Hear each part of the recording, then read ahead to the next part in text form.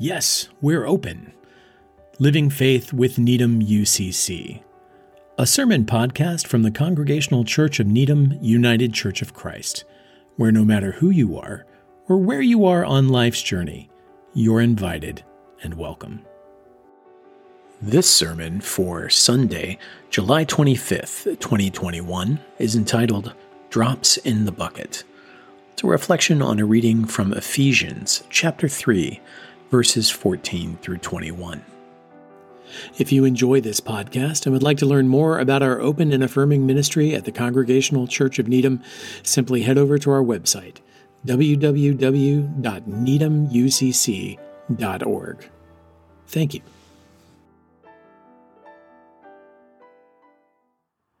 Our reading today comes from the New Testament, from the letters of the early church, the epistles. From the letter to the church at Ephesus, Ephesians, chapter 3, verses 14 through 21. Let's listen together for a living word from God for us in these words from Ephesians, chapter 3. For this reason, I bow my knees before God, our parent, from whom every family in heaven and on earth takes their name. I pray that, according to the riches of that glory, God may grant that you may be strengthened in your inner being with power through the Holy Spirit, and that Christ may dwell in your hearts through faith, as you are being rooted and grounded in love. I pray that you may have the power to comprehend with all God's holy ones what is the breadth and length and height and depth, and to know the love of Christ that surpasses knowledge, so that you may be filled with all the fullness of the divine. Now to the one who, by the power at work within us, is able to accomplish abundantly far more than we can ask or imagine. To that one be glory in the church and in Christ Jesus to all generations, forever and ever. Amen. You may have run across the phrase, "May you live in interesting times."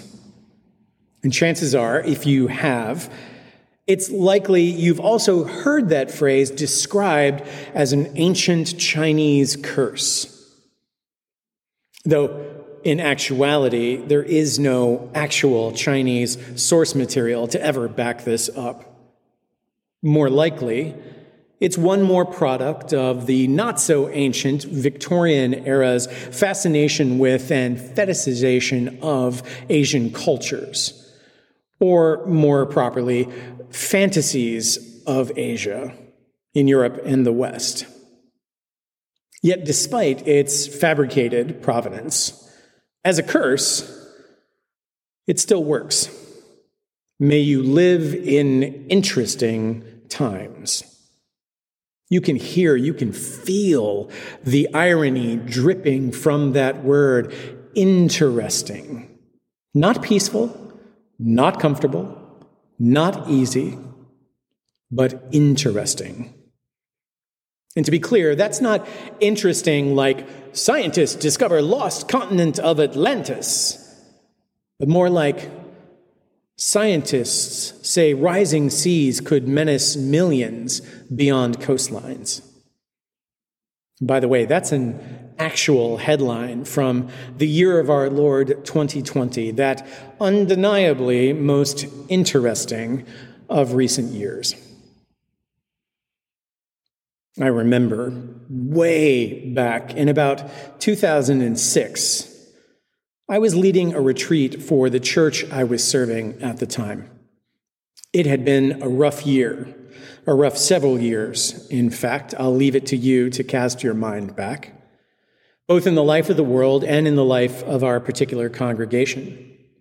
So as part of our time together, in the spirit of Black author and activist James Baldwin, who said, "Not everything that is faced can be changed, but nothing can be changed until it is faced," In that spirit, I worked with that congregation to produce a timeline of terrible events, beginning with the September 11 attacks in 2001 and our disastrous responses as a nation and all the implications of those things for our world. I won't rehearse that list here. You don't need me to do that, but suffice it to say, it was sort of stunning to see it all written down on that long strip of butcher paper tacked to the wall on one side of the room. And did I say stunning? I meant it was utterly and completely overwhelming.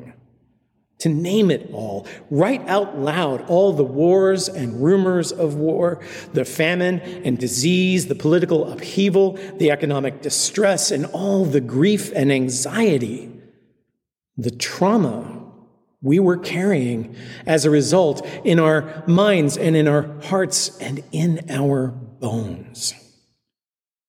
It was overwhelming, and yes, thank God, oddly cathartic to see it all up there. And it was the beginning of us getting our minds and our arms wrapped around all the issues involved, or at least rearranging ourselves to better bear that burden. And then, lo and behold, 2020 came along and said, hold my beer. Which isn't fair, really. It's not all 2020's fault. We can't ignore the role all of those intervening years, and in particular these prior 4 years, played in teeing up our current contemporary apocalypse. But here we are, 17 months later, seemingly lifetimes later. Again, I'm not going to name everything we have endured and are still enduring in this moment. Instead, if you need a dirty laundry list, I refer you to a YouTube video called This Year's Still a Dumpster Fire, a parody of Billy Joel's We Didn't Start the Fire. And I recommend it to you with the caveat that despite being an October 2020 update on the April 2020 original video, it is already way out of date here in July 2021. Aw, murder hornets. Remember them? Add to all these present-day challenges the visceral, existential anxiety we are facing as we revisit and revise the stories of our past, as we pull back the curtain to reveal the white supremacy that has inflected and infected our narrative as a nation, that has quite literally poisoned the lives of Indigenous and Black and brown folks, and still does today, that poisons even as it privileges the lives of white folk like me. And well, layer all of that on top of the ordinary, extraordinary challenges of everyday life, of how do I make a living? How do I raise a family? How do I be a good person? And more to the point for us here today, how do I be a good Christian? One who's called to follow in the footsteps of Christ and transform the world and usher in God's reign of justice, peace, and compassion. And well,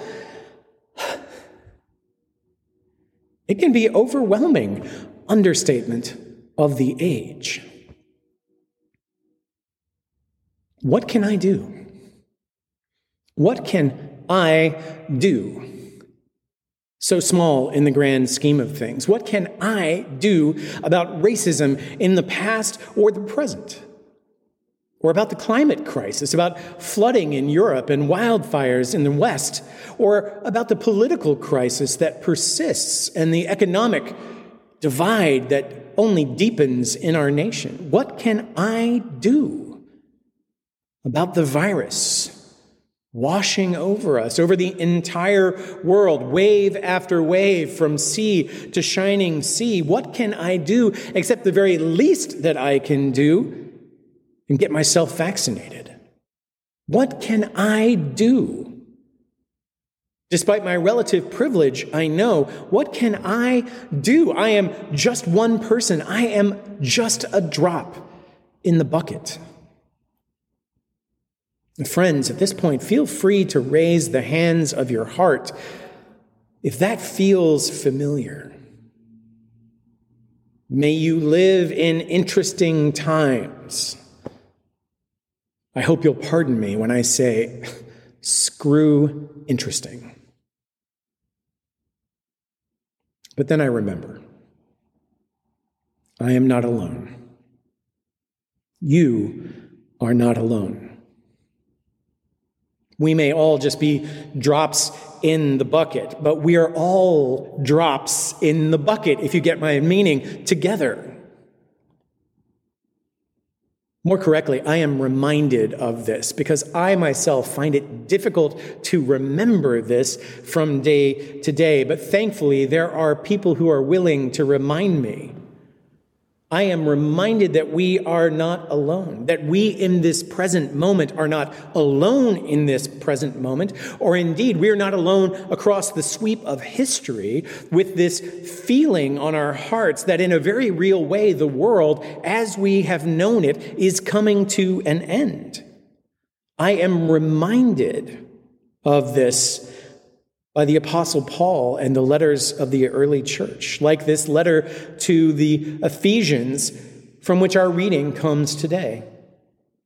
I am reminded that so many others, a great cloud of witnesses, in fact, has been this way before, has struggled with exactly these same questions, with what to do and how to do it. They have wondered, like us, what, if anything, they could do as small as they were. Drop, drop, drops in the bucket. Paul reaches out from his own place of challenge, from his own place of literal imprisonment by imperial authorities, by the way, to remind the members of the church at Ephesus that they are not alone, that he remembers them. And his remembering them should be a sign for them that God remembers them. God, the heavenly parent in whom they and every other drop and drip and drab of the whole entire human family is made a family. God remembers. So when they feel insignificant, Paul reminds them that they are children of God together. When they feel small, God reminds them that the arms of God are big enough to hold them all together. When they are feeling isolated, Paul reminds them that they are connected together. When they feel weak and ineffectual, Paul reminds them that they are, in fact, gifted and blessed with power from the Holy Spirit together. Because, friends, there's no denying the truth. It is true. By ourselves, individually, we cannot overcome all the challenges we face. No matter our desire or our passion or our sense of urgency or our faith. No matter how much we educate ourselves, no matter how much we donate, no matter how much we march, no matter how woke we may believe ourselves to be, the truth remains that a house divided against itself will fall. And when we are divided, when we are cut off from one another, when we cut ourselves off or cut others off from the human family, when we are stuck siloed behind the walls of our own individual lived experiences alone and of our ideologies, we will fail. Our house divided will fall. That's true. But that's precisely the point where Paul's prayer finds us and wishes us to open our eyes and our hearts. To open our eyes and our hearts to the breadth and length and height and depth, the very fullness of God, which we were created to hold together. The fullness of all who we can be and what we can do together. The fullness of God that manifests not in us individually, but in us all together. After all, we may just be drops in the bucket, but there are an awful lot of us. And an awful lot of drops working together are what turn the turbines that light our world. And an awful lot of drops working together are what carve canyons and shape continents. An awful lot of us working together can transform the world and usher in God's reign. But only together. So instead of a laundry list of insurmountable individual tasks to be ticked off one by one, or more realistically left undone, we really have before us just this one task: to love our neighbors as ourselves, as Jesus and so many other spiritual teachers have taught us. Or, to put it in more modern language, to end isolation and overcome barriers, to build relationship, to know ourselves, and to live as one family. One family, one body, with many members. Through this lens, the differences don't go away, but they don't divide us either. The differences between me and you and my family and your family, between our community and that one over there, between our nation and all the others, the difference between my species and all the other species, again, they don't go away, but they don't keep us from knowing ourselves as one family, all together. Where my struggles, my daily struggles, are seen alongside your daily struggles and the struggles of all our neighbors, even our strangers, even those who set themselves up and who we ourselves call our enemies. We understand ourselves to be a we. I was reminded of this point not only by the Apostle Paul in our reading this week, but also by the apostle and prophet, the Reverend Tracy Blackman, who serves as the Associate General Minister for Local Church and Justice Ministries in our United Church of Christ denominational family. I had the good fortune, I was blessed, let's call it what it is, to hear Tracy speak this past week as part of our General Synod, the biannual national meeting of our United Church of Christ. And she was making exactly this point, and starting in such a lowly and little place, grammar. She reminded us that over and over again in the Bible, and particularly in the Gospels and in these letters of the early church, when we hear about you are the light of the world, you are a city on a hill, you are the body of Christ, you are a holy temple for the indwelling of the Holy Spirit. That you isn't just you, singular, it's you, y'all, to reclaim a word from my Texas upbringing. So useful. Y'all are the light of the world. Y'all are the salt of the earth. Y'all are a temple for the indwelling of the Holy Spirit. Y'all, you all of you all together are one family, the body of Christ. And she talked about our need, particularly in this present moment, to reclaim that we. And she quoted Malcolm X, a quote that I had never heard before, but that was seared on my brain, a quote I want to share with you today. It is so succinct as to be almost silly, but so important. Malcolm X, liberator, prophet, activist, is reported to have said, even illness becomes wellness when you add a we.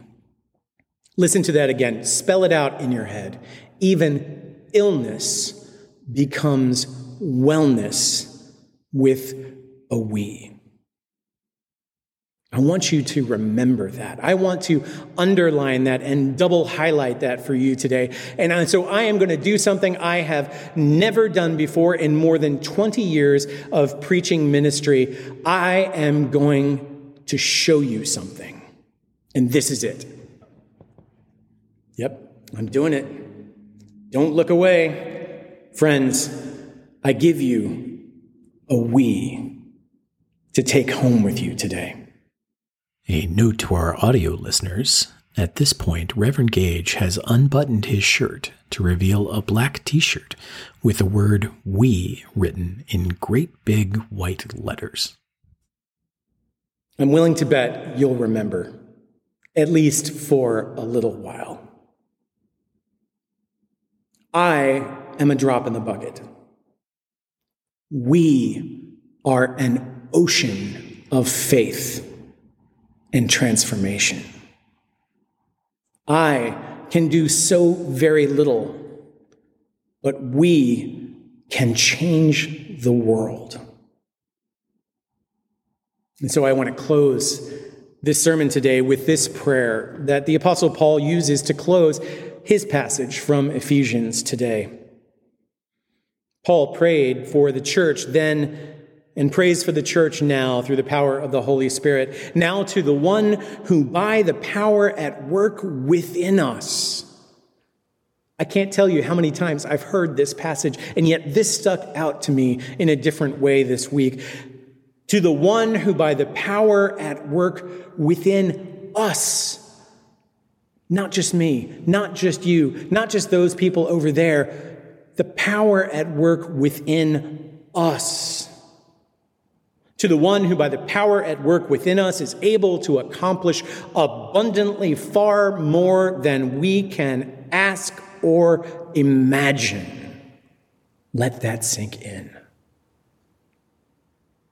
To the one who by the power at work within us is able to accomplish abundantly far more than all we can ask or even imagine, to that one be glory in the church and in Christ Jesus to all generations forever and ever. Amen. Friends, in other words, to the degree that we live into the we that is our inheritance from Christ, by whom and through whom we are adopted into the everlasting family of the living God through the power of this we.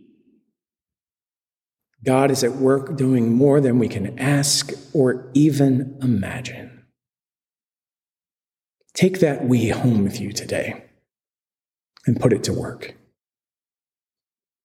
And so, friends, if you have heard the word of God preached here today, remember to give all honor and glory to our one God, Creator, Christ, and Holy Spirit.